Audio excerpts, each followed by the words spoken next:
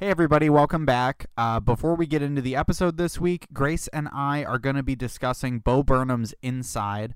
But with that discussion comes some stuff that we wanted to put a content warning on. If you've seen the special, you know that some of the themes in it deal with mental health issues, including depression and suicide. So there is a content warning for this episode of the podcast that we will be talking about both of those things. Also, we bring this up later at the end of the episode, but it's important, so we thought we should put it at the beginning as well. If you or a friend or anybody you know is having any issue related to suicide or suicidal ideation, the National Suicide Prevention Lifeline is 800-273-8255. And there's always someone there 24/7 to listen and help. Welcome back. Folks, Grace and I are back on Zoom this week because I decided to be in a different geographical location from her for this week. Grace, what's up? What's going on? How's it going? Nothing much is going on. I've just started serving for the first time, like as a waitress, so that's pretty fun. But the big thing that's been going on is Bo Burnham's Inside. Big points for the comedy universe. Lots of not controversy, I guess, but lots of things to unpack, lots of things to talk about. And the album just dropped today, the day that we're recording this. So I've already listened to it 3 times through. I've watched the special 3 times through. And this episode, I think we're going to talk about it in detail. I'm pretty excited. Inside in detail. Yeah, so as Grace said, we're going to talk about Bo Burnham's new special, Inside. If you haven't seen it, we highly recommend you go and watch it on Netflix or just listen to the album on like any streaming platform before you listen to this episode, because we're going to be talking about stuff. And we're also, I guess, I don't want to say there's like spoilers, but because it's a comedy special, but like there will be like moments that we're going to talk about that you should, go experience for yourself. But yeah, so just starting off, we thought it was important to kind of give a sense of our relationship to, number one, I guess, our relationship to the person who made this special, Bo Burnham, and then our relationship to kind of just like the special itself. Yeah. So Grace, what do you think about Bo Burnham? Where do you stand on Bo Burnham? Well, this is actually a funny story because I was kind of excited to have this conversation because I think I actually have you to thank for introducing me to Bo Burnham, because I remember when I was early high school when I met you and kind of like the rest of our friend group, before I was kind of initiated into that friend group, I would just like come hang out and you guys would be like singing songs from What, like word for word. Cool. We were incredibly cool and knew that other people existed. Yeah, and I had never seen Bo Burnham, and I actually had not even seen a lot of stand-up comedy, but I felt like I had to watch What just to fit in like with the friend group. So then I watched it and my life was for lack of a better phrase, like was literally changed because I like fell in love with stand-up. I fell in love with like Bo Burnham and like what he was, before I had kind of got a sense of like what was going on in stand-up, in the world of stand-up, and like, but the way in which that he like breaks every convention of like what you imagine a stand-up comedian to be, while also like using those conventions in a way to like, I don't know, that's kind of sounds kind of stupid, but he like uses them and breaks them at the same time. But from then on, super big fan, obviously, listening to all of his albums. And when Make Happy came out, I watched it right away. And obviously when Inside came out, I was really excited to watch it as well. I also saw 8th Grade in theaters when that came out. You're a real head. You're a fan of the directorial work too. Bo Burnham. Point being, funnily enough, that if I hadn't want to fit in with the cool kids, I probably would have never gotten into Bo Burnham and thus comedy itself. Wow. Yeah, I think crazy. the wildest part of that is that you described us as the cool kids when you said earlier we were singing musical comedy songs that we didn't write in public. So I thought it was cool. Yeah, because that's how I got into Bo Burnham too, was in that same time period when I was a freshman in high school and I was meeting all these new people. And it was just one person who had mentioned him and then, was like referencing What, which was his third to last special. Yeah, I kind of fell into it in a very similar way of like, oh, I need to know who this is so that people will like me. Like we both experienced, I think, that same cycle just at later times, which is interesting. So you mentioned that you've watched all of his stuff like as soon as it comes out and stuff. Yeah. I'm interested going into this like talk about Inside to talk a little bit about Make Happy, which is the special he released in 2017, I think. Yeah, it feels that it doesn't feel that long ago. That's like one of the crazy things is once I watched Inside for like the third time, I went back and I watched the ending like numbers, if you will, of What and Make Happy.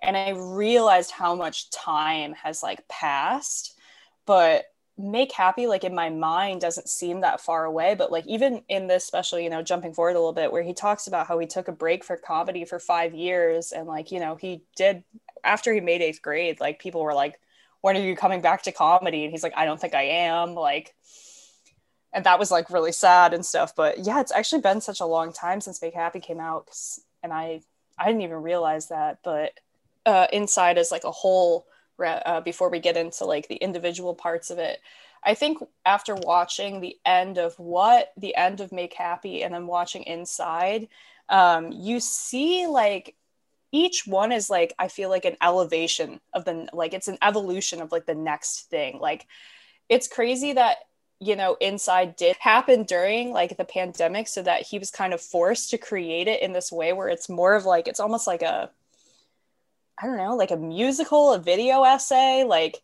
but I think that that's almost like, that felt very natural to me for him, because he's like this comedian that's like using production to like add to the comedy rather than just standing and walking around with a mic, right? So it's like, you see Inside and you see all this editing and all these things that he's doing and like really elevating the music and the visuals. And for me, it's just like, duh. Like, this is the next evolution of what Bo is doing. Like, it's like, I don't know, I guess like to make like a cheesy simile, it's kind of like, when you watch like Beth Harmon and the Queen's Gambit, it's like every day she's doing chess, she's like exponentially growing. I feel like that's how he is with his comedy. It's like he does this thing that's like blowing everybody out of the water, and then the next thing he does is just like double that. And it's like freaking tsunami of comedy rather than just like a wave now. Yeah. That was a shitty, simile. Metaphor. That was great. I mean, Queen's Gambit is still very much on the cultural tip of the tongue right now, Grace. So that's going to be great for the algorithm. But no, I think that's a really good point. And I think thinking about like his progression through like these 3 specials that we keep referencing, it's also, I think, important to dive a little bit into like history with him. So I believe 12 or 13 years ago now, he like popped off on YouTube for the first time. But so he pops off with that. He then like gets this kind of string of YouTube successes. He's like a YouTube comedian for a time, or at least that's the way he was perceived, was like YouTube comedian. And eventually he kind of breaks more onto like traditional comedy in a sense of like recording an album and putting it out. And ever since then, it's been this, as you chronicled, like that kind of slow progression to what we now have, which is like a super interesting experimental comedy show that wouldn't, it's weird to think that exists because he posted a funny video of him singing online in a weird roundabout way, Yeah, I really think that this is, interestingly, like such a return to where he came from, but in such an elevated way. And like, it's weird to say that because like, a lot of times I'll ask, or, while I'm watching it, or if I'm praising it to people, like, that's the hard part about this is once you watch it, you're like, he doesn't want you to like call him a genius and like say all these things, right? That's what makes it really hard, because you want to like sing his praises, but like the whole thing is kind of him just talking about how he has like, a hard relation, at least especially in Make Happy. He has a difficult relationship like pleasing the audience, even though, you know, it seems that we're always pleased with what he's doing. Well, you want to get into kind of going song by song a little bit yeah, here? Absolutely. And sweet. So the listeners can't see this, but I prepared a list. I went through and I watched the special today, and I broke it down into its 43 combined parts. Makes it sound like it was a lot. It was like work. I just watched a special and then like was like, oh, it's different now, and I put it on a list. So a lot of this, fair warning to listeners, as Grace and I have mentioned, we have like kind of a longish history, like the average history, I think, with Bo Burnham for people who like his stuff in our age group. I think like we found him in high school and we've been watching him ever since. So a lot of this might trend into, oh, I love that. That's so great. We're going to try to be analytical and smart brained about it, but we just really like it, and we really like this special. And again, if you're thinking about like, oh, maybe I want to watch it before I listen to this, you should. It's good. I would really recommend watching it even before listening to the album, because, you know, I'll get into this a little bit later, but I think that the visual aspects of this are really important in terms of like the overall messaging, and just like the comedy itself, I feel like is very visual kind of. And that's that also, like talking about like trends. I mean, like that's really similar to Make Happy, where like I think even on stage or was this in what? I don't know what he on stage addresses at one point that like every little bit he does is like choreographed down to the very movement and lighting and everything, and then he does a little like hand motion and like it goes boing. It's an intensely like visual experience for sure. But yeah, speaking of intensely visual experiences, let's get into it. So Grace, what is the first song? First song is entitled Content on the album. It's the opening little bit, you know, and I think this is like the perfect opening. Look, I made you some content. Daddy made you your favorite, open wide. Here comes the content. I think when, you know, going back and like watching it, like the opening is very perfect in the sense of like, it's great in showing like who Bo is, what the special is going to be like. And I really get that moment when he turns on the light and like does the disco ball. Yeah. I think that is just such a like a little sneak peek of what is to come in terms of like how much he's going to be doing like all this like editing and lighting and little effects like all on his own, because, you know, as we've seen from his stage performances, he's very into production and like having lighting and, you know, sound cues and even like dry ice on the stage. So him knowing that he still wants to create that experience, but he's going to have to be doing it alone. Just like you see that instantly where he does this thing with the disco ball, and it's kind of just, I like that because it's like this sneak peek of what's to come. And I agree. Yeah, it's very quintessential, I think. And so is, you know, the next song, but I'll let you talk about if you have any comments on content about no, you covered it super well. I think my only comment on content is like kind of tangential to one of yours, which is like, it gives you the cue to the audience of like just how creative this is going to be. Cause like, I don't know if this is like, to speak from my experience a little bit, I've seen a lot of people try and do like home production stuff. And I've like tried to do home production stuff for just like assignments and shit, because I got a bullshit major in film. And the sheer like just creativity of just the headlamp pointed at a disco ball and the effect he was able to get out of that was so interesting to me, because I was like, yeah, this is, of course, I would expect nothing less. That's so creative. That's such like a great, simple solution to the problem of like, how do I get this effect at home? But yeah, so the next song, Grace, is it's called Comedy. I think like, you know, healing the world with comedy is kind of, you know, the catchphrase of the song. Healing the world with comedy, the indescribable power of your comedy. The world needs direction from a white guy like me. Bingo. Who is healing the world with comedy. And this song I loved because, you know, I think as the special goes on, you kind of see this like slow descent into madness, you know, but darkness, but obviously always with a comedic edge. But this song is very quintessentially Bo Burnham as I see him as a character, you know, or as a comedian. It's very self-aware, it's sarcastic. You see him playing on the irony of him being a comedian, but also wanting to be kind of like an activist in a way. And I always think it's super funny because he talks about, you know, the chorus of the song is like talking about how he's you know, being sarcastic, but he's talking about how he's healing the world with comedy. And very ironically, I felt like this special healed my world with comedy. So so like it gives a great context to the time in which this is like being made, especially as you get towards the end of the song where he's asking this question like, should I be making jokes at a time like this? Like, how do you balance like this need for like comedic release, but also like, you know, balancing that with the fact that the world is like on fire, technically, and especially when this is being made, and you know, we're a little bit quote unquote in the aftermath of that. It's important to be aware that he started making this in January 2020. So like when he was in the thick of the production of it, like the pandemic was new. And but I also and everything the protests and everything. So it does kind of feel like LA was on fire. Yeah. At the time, I forgot about that. LA was literally on fire. Australia in February of last year. Wow.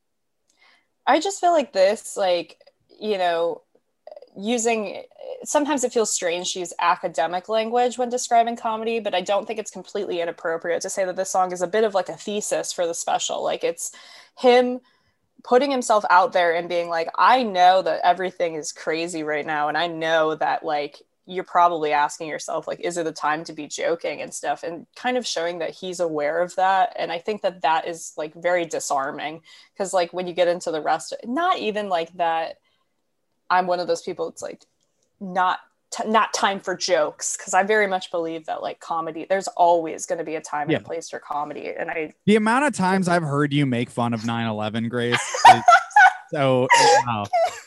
Never forget. But this one also, I'll point out, has like one of my favorite jokes in the entire special, where he's going into the part where it's kind of the bridge and he's like, don't panic, call me and I'll tell you a joke. And he's like, if you smell burnt toast, he's like, you're either having a stroke or you've overcooked your toast. And I think that is like one of those moments where it's like Bo Burnham takes these things that are so like simple and yet they're hilarious, and you're like, how has nobody thought of that before? Like, I don't know, that was my favorite lines of the whole special. So he's like, I think that's a big part of what made this special so like good as like a viewing experience, even though it is like at times very difficult to watch and like very like confronting. I laughed out loud alone at it a few times, and that was one of them, because it's just like, oh, that's a really solid joke, like that's just really good, especially in the context of this like kind of like headier song, you know. But speaking of the song too, you mentioned earlier that it felt like very like a thesis statement for the special and stuff, and I think it's I 100% agree with that, and I think it's also like even a thesis statement for a lot of his like one of his preoccupations as a performer for the stuff he writes is this idea of like authenticity of like art, I guess, especially with comedy, because like it reminded me when I watched it earlier today, like for like the rewatch, because we were going to do this, it reminded me a lot of Art Is Dead, which is a song that he came out with in 2010, which is like a very similar Words album. I think it was, but it's super similar in the way that it's like pretty much about the idea of like, oh, like as a comedian or a performer in general, or like an artist, as he refers to himself in the song, it's like the things you produce are subject to these economic factors and very like disingenuous in a lot of ways. And I think that kind of links into, oh shit, I almost knocked over my water. That kind of links into like this type of song where it's like, you see that similar preoccupation with like the nature of like what is a comedian really doing, or like what is a like an artist quote unquote really doing, you know, like. And I think it's important that he's analyzing that job or, you know, occupation from his specific identity, which is, you know, a white straight man, as he often brings up, because when you look at, I guess, like the pool of comedians, that's obviously the most dominant that you see is the straight white man comic. And I think I guess I like that word they use, authentic, that he's able to kind of like look at himself in the mirror and like, I don't know, reconcile with that. He does a bit in that's true. Right after comedy, he does like a literal mirror bit, which I think maybe isn't, now that you say that, like now I'm kind of thinking maybe that's not necessarily a coincidence. I mean, none of this is a coincidence. It's all planned and stuff, but sorry, I didn't mean to cut you off. No, I was like literally having that revelation as well, even as I said it out loud. I'm like, yeah, he does use a mirror a lot.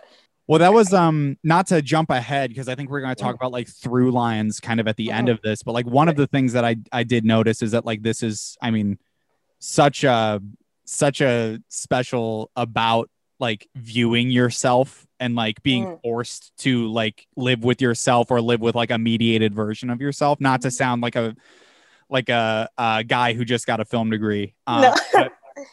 but like, yeah, it's, I think the mirror, like the use of the mirror is super interesting, especially in that context. And then after, I like the way that they all like, I even like the way the songs transition, because, you know, in the mirror intro, he's talking about how the transitions are not going to be smooth, and then immediately cuts into the song FaceTime with my mom. But to me, it's like these choppy transitions are way more like smooth to me than I feel like if he had something like, I guess that thought is kind of it's like deliberately choppy in that which I really like, because I feel like that's just, it's so symbolic of like how the brain works, especially in the pandemic, when it's like you're kind of losing your focus and you don't really know what you're thinking about, and random thoughts just like come in and out. But I think that this FaceTime with my mom song is like, I really thought it was super funny. Pour me a drink and clear my schedule. I'm a FaceTime with my mom tonight. These 40 minutes are essential. I'm a FaceTime with my mom tonight. Like, it's one of those concepts where you're like, and I have this down for a couple of the songs where it's like, okay, this concept may not be the most original thing, but the way in which he's executing it is so clean that it's like hilarious, and it's so hard not to admire and be like, you know, I think that anybody can make jokes about FaceTiming with their mom, but I don't think they can do it in the way that Bo Burnham is doing it. And I think that part of the thing that he has on his side with this special is that he's able to edit it, and I really like that it's edited to look like an iPhone screen. I was just going to say, like, I think in the past few years, as a culture, we've been treated with so many examples of a really shitty 16:9 format phone video, like professionally produced media. Like you had like Quibi, you had like a ton of like, I mean, Snapchat originals and shit like that, which like, I'll admit, I watched some. Yeah. Look, I'm a culture victim. But yeah, no, it's like, but it's shit like that where it's like, this feels so, when it's put on like a normal screen, it usually feels so limited and so like disingenuous, but like he used it in a really strategic way. And I think he opened it up in a strategic way too, where like you saw more of the, you know, you saw more action than you normally would on just that one little sliver of screen. And I think that was a really cool choice. Yeah, I think my favorite line from this song is when he's like, oh, my dad like asks me how I am. I say, all right. That's the deepest talk we've ever had. That part killed me. And I think that this is another one of those things where specificity actually, instead of like isolating an audience, specificity like brings the audience in, because he's like very specific with these things that he's saying about, you know, whether or not it's like his mom or just like, you know, the mom in the song, but it's still, you're like, I can relate to that, even if it's like my mom doesn't watch this specific show, but like the concept of her like having her hair wet and being like, oh, how'd you know this? Like I mean, I was about to say we all have moms. That's not necessarily true, but mother figures, I feel like. Yeah. Or This is just very like, relevant. I honestly, for people who have moms, this bit might have specific connotations, but even for people who just have like parents at all, I think like this is so like it's palatable and it's in a non-specific way where it's like, yeah, no, parents are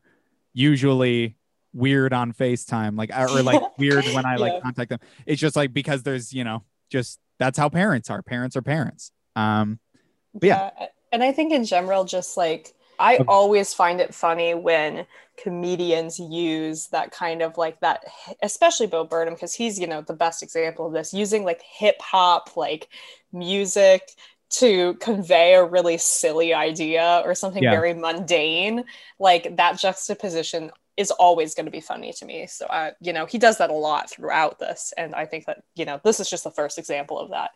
Weekend-esque music, like super produced music for something that doesn't need to be that produced or like have that much, not to put words in your mouth. No, absolutely. But well, speaking of like produced stuff, like the next song is How the World Works. The simple narrative taught in every history class is demonstrably false and pedagogically classist. Don't you know the world is built with blood and genocide and exploitation? I think that I was like, maybe I'm an idiot, but when I was watching this, like the puppet metaphor definitely hit me later. Like, because I was definitely just trying to consume everything that he was saying.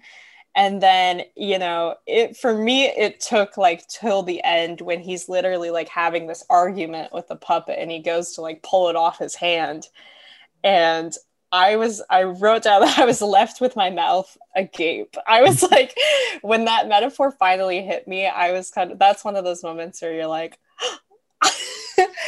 comedy is more than just comedy. It's about sending messages. Like, Could you elaborate a little bit on that metaphor? Because I definitely get it, but like I'm worried that like someone else might not. So I think you should maybe talk about that a little bit. Yeah, no, I mean, and I'm not sure I have the perfect words for this, but I think, you know, so obviously we get these very different things. You have Bo's character in this song, let's say, is singing about how the world is about sharing, essentially. Then you have the puppet that's pretty much just like, everything is a facade, this is a lie. And then you see, like, you know, the puppet is singing about how pretty much everybody is serving like the pedophilic upper class, I think is like kind of what the phrase that corporate elite. Corporate elite. And then, you know, the puppet's like telling Bo, you know, like, I don't want to be burdened with educating yourself. Like, you need to educate you. And then right when he's kind of starting to step over this line, Bo tries to like take the puppet off of his hand. Right. So then it's like, you kind of just start to see that like the whole song is about how that's like how the world works. He's like this white man. He's in charge of, you know, the puppet is kind of bent to his whim. Like the puppet only gets to speak for as long as he allows it, only gets to go as far as he allows it. And if he starts to kind of like, you know, I guess for, you know, maybe looking at it, you know, with this, you know, academic deeper lens, like starts to push for like this real change, he threatens to just like, you know, take away all the things that like, you know, he needs to, you know, be a being, which, you know, in this case it's just Bo's hand. Mm-hmm. He threatens, you know, to just put him back on his foot, which is like, that to me was one of those moments where you start to get this like taste of like the darker places that this is going to go, but also like the ways in which we can use comedy to not only laugh, but like to look at social issues, look at like economic issues, hierarchy, class. Like he even makes the comment about how history books are, you know, they're condensed to a simple narrative when there's just so much more that we need to be looking at, different perspectives. And I just thought that that was such a great metaphor, but which is so simple because it's in your face. But like, I like that, at least for me, you know, I liked that I didn't get it right away. I liked that it hit me a little bit later because then I was thinking about it and I still think about it. And that's one of those songs on the album that I keep listening back to because I'm not sure if I 100% am like, I understand this, but like, I think every time I listen to it, I get something new out of it. So I guess that's how I interpret it. I don't know how you interpret it, but It's no secret, Grace, that you got an eye for literary interpretation, but yeah, no, I think that's a great look at it, like a great perspective on it. I think that he makes a lot of these like more existential things like very accessible. Like he wants you to think about them. And I was saying that like as a comedian, I've always really enjoyed him because he doesn't shy away from putting intelligence into his humor. And I think that, you know, a lot of people look at comedy in general as just like a place for jokes, but like I think that he understands that jokes can do more than make you laugh. They can introduce you to new perspectives. They can make you think about things a little bit differently. And I really appreciate that about him. I think that you always see that in the things that he does. And that's why his raps are so good and why he got famous from those, because the wordplay is incredible. That has to take a certain level of intelligence, in my opinion. As silly as some of the things he does are, I think that that's coming from a place of like a not highbrow, but like, you know, it takes thought is essentially what I'm saying. Everything he does, even though it makes you laugh, and no matter how silly it is, it's because he's thought it through. And, you know, most comedians are that way, but I think it's very apparent with him. I think that's why like a lot of people refer to him as like an God, I don't want to say like that people refer to him as like an iconic comedian, but like I think by and large, like he is referred to in like icon light, I think. Because it's like, because he does like kind of give a prominent voice to that thing that, as you said, a lot of comedians draw from, of like that idea of like jokes are more than just jokes and stuff like that. But speaking of jokes, the next song, Grace, do you want to get into what that one is? Yeah. Why me specifically? No, because you had a reaction to it that I think we want to talk about, you know? Yeah, there is a little bit in here that's like right before there that's about like him being a social media like brand manager, which, you know, I feel like that bit pretty much speaks for itself. But right after that, it is good. Right after that, he transitions into this song, you know, that I think will, you know, probably will stay viral for a moment. Like, I think this is one of those things that even if you don't see the special, this is something you'll probably hear about. Yeah. And the song's called White Woman's Instagram. White woman, a white woman's Instagram. White woman, a white woman's Instagram. This is, again, something I brought up a little bit earlier. This is one of those concepts where I don't think it's the most original thing that he's doing, but the pure inventiveness of this and the way that it's shot, again, he does the thing where he edits the screen down so it's like the size of like a typical Instagram post. And the visuals, like the way, it's just very inventive, the way that he creates all of these different like little posts.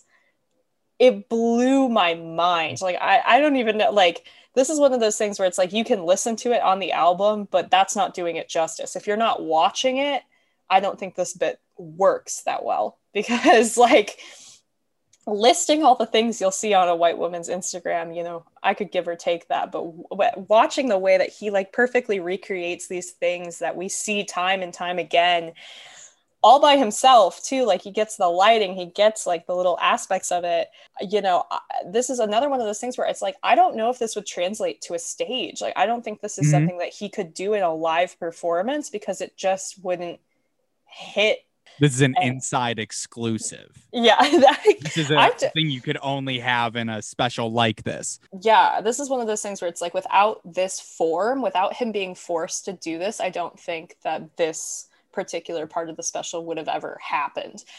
I have a question for you, Grace. Because this is something that I was thinking about in like recent rewatch of this. How do you think like his feeling towards the hypothetical white woman who owns this Instagram account, like what feeling is that? Like, how is he looking at that person, this like archetypal person. I got like, because Yeah. I think this is a really interesting song that has like a lot of switcheroo moment. Yeah, that's actually literally a question that I have for you, Down, is what is he doing with this part where there's a shift to this part about where the white woman in the song starts singing about her dead mom, you know? And in this moment, the editing of the screen fills out so you can see the whole room. And So it goes from that like Instagram square format to the whole room. And, you know, this is one of those things where like I definitely think it's up for debate, discussion. Nothing I'm saying is the hard, fast interpretation. But what I wrote down is I think that this is very much a parody, a satire, but with admiration. Like, I don't think that he was able to create all those really intricate, like, picture photo moments without realizing that, like, people who do that on Instagram, woman or man or anybody in between, like, puts work into that. Like, it's not like it doesn't take work. And I think that, you know, there shows that there is real emotion, or I guess, you know, there is some reality behind these very picturesque moments. And I think that's kind of why it fills out. So you see the whole room. It's like behind this like tiny square, there is a whole lot more, right? But in the end, we only do really get to see like a little bit of that. So I feel like this one kind of grew on me because I loved watching it visually, but I also was kind of like, is this just like a meaningless jab at like white women who just like to upkeep their like their like, is he performances? just like hopping on the making fun of chuggy people? Yeah, like, you know, but I don't know. I think that there's a sense of admiration in that and a sense of understanding. And I think he wouldn't have gone to these lengths to make it look so visually stunning if he didn't, you know, understand that in a way. Yeah. So, I mean, that's kind of how I feel about it. But I didn't know. I was wondering what you thought as well about this switch into the dead mom part. I don't. Yeah. Like, what is that for? Because there's also a key change kind of in that moment as well. I don't know why it is. I guess it's because I love my parents, but I am always very, very affected by like the idea of like losing a parent or something. And so that was super effective for me in terms of like transitioning this song from being male comedian owns women into like, oh no, he's not talking about like a concept, he's talking about like a person. And it's at the end of the day, like that humanizes this abstract idea of a person that we're all like spent the beginning of the song being like, ha ha ha ha ha. As you said, like there's streaks of admiration in there, which I think is great. I also kind of like, I felt like maybe part of this was part of that admiration was a little bit of like, I wish that this was what I did. You know, like I wish that this is like kind of an admiration in like a sarcastic sense of like, I wish that my life was like this simple. But also maybe not though, because then he shows that like that life isn't simple because her fucking mom is dead and she's like missing her on Maine. So I don't know. Yeah, this is like one of the most interesting songs, which I didn't expect it to be. Yeah. To me. It's definitely one of those things when you rewatch it, you're like, there's a lot going on here. Yeah. Speaking of having a lot going on, the next song, Grace, is Unpaid Intern, which goes super short song that goes right into like a reaction video bit. You work all day, go back to your dorm, and since you can't afford a mortgage, you just touring a porn because you're an intern. Unpaid. Do you want to talk about that a little bit? Yeah. Actually, like, no, I don't want. I don't want to talk about it. Yeah. What did you think? I guess to me, the reaction video part was, more interesting than the song itself. I think that the song was really just, a cog in the machine to get to this reaction video part, in my opinion. And I, as someone who consumes like a lot of YouTube, I definitely like really liked the way that this was executed. Again, we're in that space where it's like, this is something that anybody can joke about because it's very relevant to kind of the place in which, like, at least YouTube culture is at right now, reacting to videos, reacting to the reaction of that video, this person reacting to that reaction of that reaction. The Ouroboros of content. Yeah. I just think that even it's another example of, you think, how is he gonna, what's his take on this, how is his take gonna be different than everybody else's? And somehow it is, it always is. And again, that's one of those things that I don't think would translate in front of a live audience on a live stage. It's, again, utilizing the resources he has to make comedy a little bit different than maybe he's used to.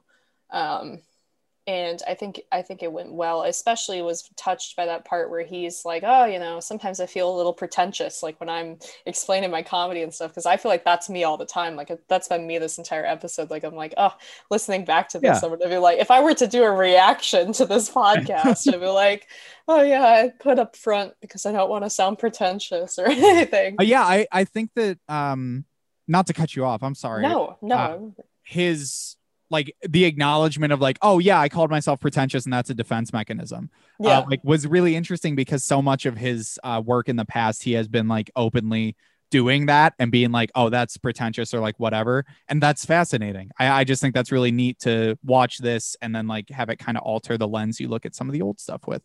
But yeah, sorry. No, off topic a little bit. Speaking of off topic. Ben. The next song is Bezos 1. CEO, entrepreneur, born in 1964, Jeffrey Bezos. He does two in the special. He does two ballads for Jeff Bezos that are like the most unhinged thing I think in the special, and I love both of them. There's not a lot to say about them. So catchy. They are so catchy, and I wrote down, why is this so catchy and why is this here? Like, not why is this here as in this shouldn't be here, but like, I just think it's so funny. Like, it's such a good like break, I think, too. Like, I think that's the cool thing is, like, as we move on, this is very much like a teeter-totter. Like, you see these moments of extreme silliness, then you see these moments where we're starting to get to a place where we're being a bit more introspective, existential. And so, you know, right before, you know, we get the unpaid intern, then we get the reaction video, which is a little bit introspective, and then we teeter-totter like straight to this weird song about Jeffrey Bezos like drinking other people's blood. And I just think it's really funny. I mean, maybe there's like some really deep meaning behind it that somebody else has found, but I just thought it was very funny. I think it's, this one might be one of the ones that is just funny. I don't know. Not everything needs to be analyzed. I do agree with that. I wish there was a third one to round it out. Yeah, a trilogy. I don't know. That'll be an inside 2. Outside. And then we get into one of my, like, again, not something like that is one of my favorites because it's extraordinarily deep, but I love this song, this sexting song. Yeah.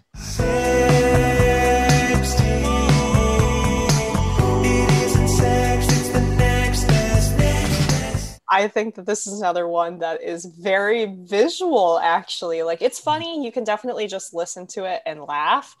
But it's way funnier when you see him standing in his underwear with I love the way the projector functions in this. You know, there's this part where he says, "You say LMAO, but I doubt that."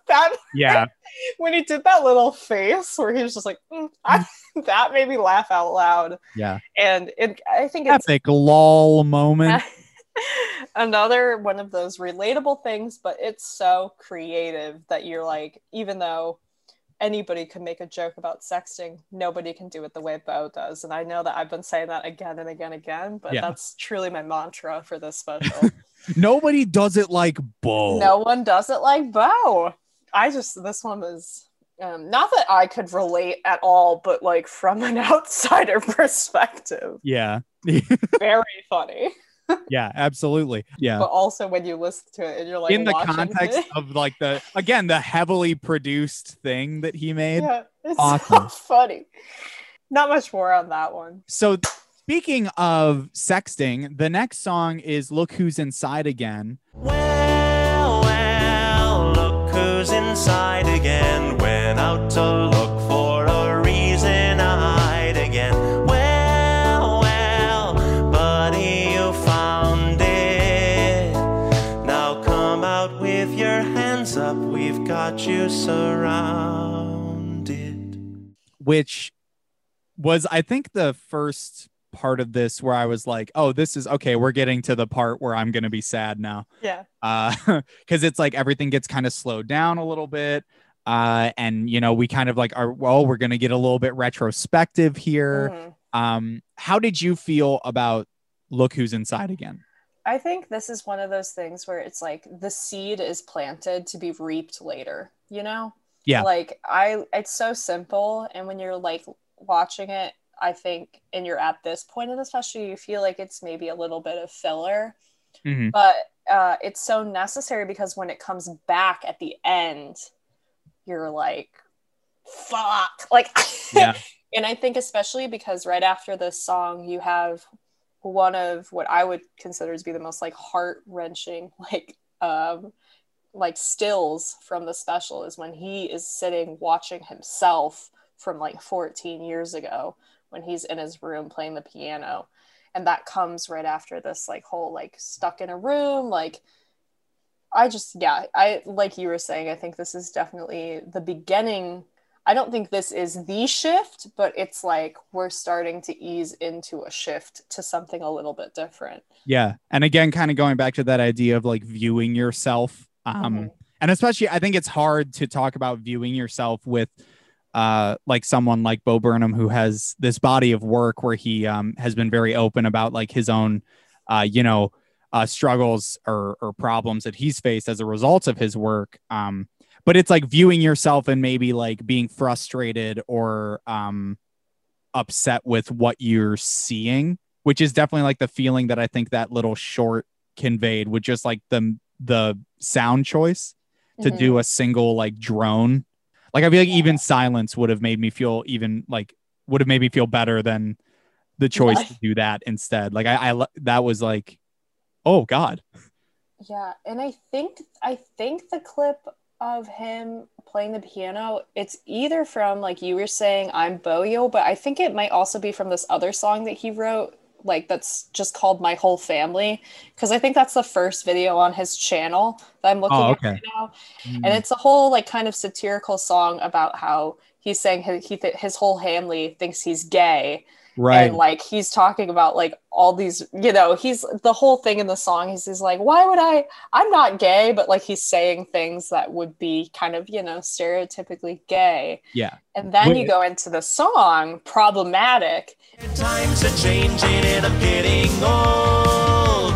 Are you gonna hold me accountable? My bed is empty and I'm getting cold. Isn't anybody gonna hold me accountable? Which I think is really interesting. I think that clip of him watching himself works really well from like transitioning out of Look Who's Inside Again into Problematic. And, without getting straight into the, and I guess analysis or deeper comments, I love this song. I think it's really catchy. Good. Like, and I love like the whole, I don't even know, I guess like the genre that he's going for, like this 80s like workout, like I just really like hyper sexual like 80s music video. Yes. And I think that this like the line that like stood out to me from this one is he says, "Are you going to hold me accountable?" And that felt like very real to me. And like, this might seem a little off track, but this reminded me of earlier, like last summer when Jenna Marbles like pretty much excused herself from the internet. And, in that, I was a big fan of her. So when I watched her video where she was pretty much just like coming out and saying like, I'm taking a break from YouTube, she was like, everybody always like praises me for not being problematic. And she's like, but the truth is that like, I have done like things that are racist in my past. I have said things that are not okay. Like, kind of this like stepping up to the plate and like holding yourself accountable because you feel like other people are looking past like your flaws. Yeah. So I felt like in this song, while it was a bit of a character, to me that question, like, are you going to hold me accountable, felt very real, like him making kind of, you know, a joke of like not a joke of cancel culture, but like this lens of looking at apology culture, like cancel culture in the way that it is related to how people apologize, the idea of him apologizing in the song and then like 2 seconds later apologizing for his apology. Yeah. Like all of that's very well done and funny. But I also think that this is kind of one of those moments where he's coming out and saying like, I don't know if I'm exactly proud of everything I've put out in the past. There's one thing I got out of this particular thing is that when he started leaning into like the Christ imagery and the crucifixion imagery, like that read to me, number one, very funny like choice, but number two, like it also read F's kiss. Yeah. That read to me as though it kind of like I'm trying to think of the way to put this. Like it to me, when he there's that shot of him where he's on like a cross, scream singing, I'm sorry. Yes. That felt very much like, look at how fucking ridiculous I look. Like, look how silly it is for me to think that my, as he said in the, How the World Works, me viewing my past racism through the myopic lens of my own self-betterment. Look how stupid I look pretending that I'm the Christ figure. I'm the important one because I'm apologizing. Yeah. And saying almost that like my apology demands reverence or like anything. Cause I think you kind of hit on that earlier of like, it doesn't simply stating that you did something wrong and apologizing for it does not in and of itself deserve admiration or reverence. It can be noteworthy because no one else is doing it, but that still doesn't mean that you're a hero. And I think that's at least what I like kind of took away from it. I just liked that it was both it is just a commentary, but I think when you look at it and then listen to it, you realize that he is kind of, I feels like coming clean about some stuff. Yeah, I like it. I like it a lot. Yeah.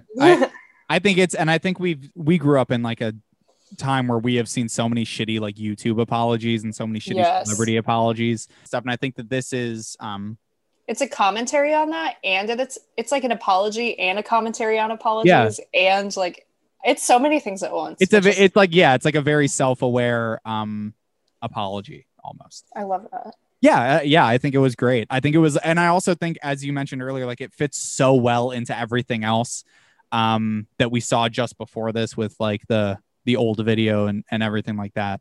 And it fits perfectly into what comes right after, which is him turning 30. Yeah. Oh, yeah. I guess that is like a big thing with like the idea of like moving on, growth and stuff. That's very getting, because he talks about in the song Problematic, he has the line like, I'm getting older. And then, you know, we get into 30. I used to run for miles, I used to ride my bike, I used to wake up with a smile and go to bed at night with a dream. But now I'm turning 30. No. Where there's this little monologue right before the song where, you know, this is what I signify as like the shift. This is for me where like we see a big shift because he starts breaking down a bit in front of the camera in terms of the creative process. And I really, really like this transition from where he's just sitting. He's like, I'm going to enjoy my 20s and then get back to work. Right when the clock hits midnight, we switch into this song. Which is so good. Yeah. Yeah. This song makes me feel like I'm turning 30 to be like the way. And I think that this really captures the aging in the pandemic and the way in which, you know, we kind of lost a sense of time, because I turned 21 in the pandemic. So even though, you know, that's not very old, I think still having a monumental birthday like 30 or 21 during the pandemic definitely hit a bit different, as the kids would say. Yeah. Like crossing a threshold like that in such a weird context. Yeah. And I just think that the transition into the song is very raw, and the song itself is, again, funny, but it's also, you're starting to see, like, I guess if it's like, if the special were a hard-boiled egg, we're taking the shell off. We're getting to the yolk. We're putting a little bit of salt on it. Yeah. We're popping that bad boy right in our maws. Yeah. Maw being mouth, not maws in the Southern vernacular for grandma. Yeah. My stupid friends are having stupid children. That's my line from this one. Yes, a line that I think realistically both of us will probably be screaming at some point later in our lives. But yeah, no, this is it was a good song, and I think it was a great way to kind of like round out the first half of the thing, the first act. Yeah. The thing that comes in right before the intermission part of this is a monologue that maybe bears a content warning if we haven't given one already. Yeah, the monologue where he talks about the idea of wanting to kill himself and not actually wanting to kill himself, but kill himself for like maybe a year, because he ends the song 30 with 2030, I'll be 40 and I'll kill myself then. Yes. This part, I think, you know, everybody has, like, every part of this is like hits you in a different place. I think this part slapped me in the face, like, really hard. Yeah. And, you know, when you're looking to be like being honest and authentic, like, I definitely had these moments in the pandemic where I was very much like dealing with suicidal ideation and everything about it. So this part, and it's just the way in which, because he goes into this speech, he starts talking about this speech where he's like, obviously, like, don't kill yourself, like, being very like sarcastic and like, but like serious but sarcastic, kind of like playing it off in this funny way, like, don't kill yourself, like, it's a big bummer, like, don't do that, not actually like being harsh about it, you know. And I find myself at this point, like, as a viewer, I start like tuning out, I guess, a little bit, because I'm like, oh, this is, as somebody who's like dealt with depression and suicidal thoughts, like, I'm gonna tune out because, like, I've heard this speech before, right? So I'm looking at my phone, and then I look up, and there's as you well put it in the document, early stage Bo is being projected onto a later stage Bo's chest, and all of a sudden, like, this later version of Bo is like almost a stand-in for the audience, like watching himself, and he is doing what I'm doing. He's checking his phone. He's not really listening to himself talking about, like, you know, suicide and why you shouldn't do it. And that washed over me in so many different waves. And I think that just like that half-heartedness in which people talk to you about like suicide prevention and saying like you shouldn't do it and like XYZ, like, I think a lot of people who have had similar experiences, you know, to me, I think feel that very really, yeah, like very like, you know, yeah, feel that it's very real. And I think that there's like this other layer of it where it's like he is almost telling himself that in that moment, and the older version of him is so unconvinced, which is the part that I think is very well done, because I think, and that's why I like that it ends with, if I could just kill myself for a year, because even the Bo version of him that's saying like don't kill yourself ends in this place where he's like, but if I could. Yeah, which is very like comedian of, I feel like, because you could definitely see like guy goes up, does a joke where he mentions killing himself, then does this monologue like just in part of like a 5-minute set, you know, like that's absolutely. But I think that's also just like, I think that's an experience that people who have, speaking from my own experience, when you're in that place and you're kind of on this halfway point where you're like, well, I'm not going to do that. Like it would be such a quote unquote hassle. It's not worth it. But there's always, you're unconvinced. I think that's the part. He's unconvinced. He's trying to convince you, but he knows that you're not convinced. And I think that that's kind of that battle that you're always kind of having when you're in that depressive place. It's a battle of, I don't want to do this, but also if I could, maybe I would. Yeah. Which I know is, that's heavier to say and admit, but that's why this part really, really stuck with me. And when I look back and I pick out like top 3 things that like hit me like a fucking brick to the face, this is definitely one of those parts. But you can talk about it. I've been talking about it for a minute. I love that like look at it. I think that's like a really great interpretation of it. And I think it also kind of links into what we were talking about earlier with the idea of authenticity in what he says, what he does, his work and all that. Which if you're ready to transition real quick to the intermission before we leave this episode. So the intermission, I think, is similar to the mirror intro that we talked about, where, he's making you very aware that you are watching something and that you're an audience member, which is something that then comes back in the second half of this, as we will discuss. But I absolutely love that the intermission for this show is just the word intermission comes on screen, it goes away, he comes out with a squeegee and wipes off like the camera lens. Essentially, it's just like plexiglass or whatever that he put in front of it. Absolutely love that. Talking about how all these pieces flow together, like it's such a good companion to finish off the monologue that we just watched, of the reminder of you're watching something that I made and you're watching something that's on purpose, and kind of inviting you to think about what the stuff you've been seeing means as individual pieces, then all together, and like what it means that he made it the way he did. Very, to use a douchebag word, very Brechtian. What does that mean? Brecht was a player. I'm gonna cut this out, but Brecht was. No, I want to know. Brecht was a playwright. I think he was Scandinavian. I don't know. But his whole thing is that like there's this aesthetic distance between the performer and the audience, but the way to work with that is to acknowledge it and remind the audience that they're watching something.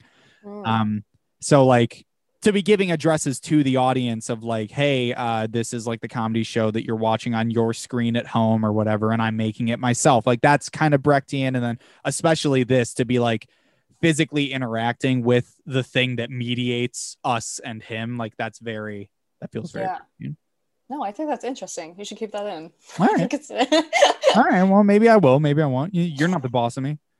Okay. All right. Well, folks, we are going to split this into 2 episodes. You're welcome. You're welcome. We're not going to make you listen to a fucking 4-hour podcast. It's been super fun and we hope you've enjoyed it. If you like it, if you like this idea, this like type of thing, feel free to leave a review on Apple Podcasts or like wherever and let us know that you like it, because then we can do more stuff like this. If you don't like it, keep that to your fucking self. Grace, do you have anything that you want to talk about or plug before we get in? Yeah, you can find us on Twitter at EMSPod. I can speak for myself in saying I love discussing comedy the way that Jake and I have been. So if you're listening to this and you're also a bit of a bowhead, or just, you love comedy, you want to share your thoughts, feel free to tweet at us, DM us, anything. Yeah, I'd love absolutely. to engage with anybody who wants to talk about this. You can find my personal Twitter at Graceful Gozy. You can find Jake's personal Twitter at Jake's Hot Friend. And big shout out to some of our friends who have been reaching out and saying that they're enjoying the podcast. Yeah. Checking in on like when new episodes are coming out. That honestly means the world to us. We like that a lot because we do this. We don't need a lot of listeners. No, we just need the good ones, On a more serious note, just to round out this episode, if you or anyone you know is having thoughts of suicide or issues involving suicide, the National Suicide Prevention Lifeline is 800-273-8255. And they're always there 24 hours to help.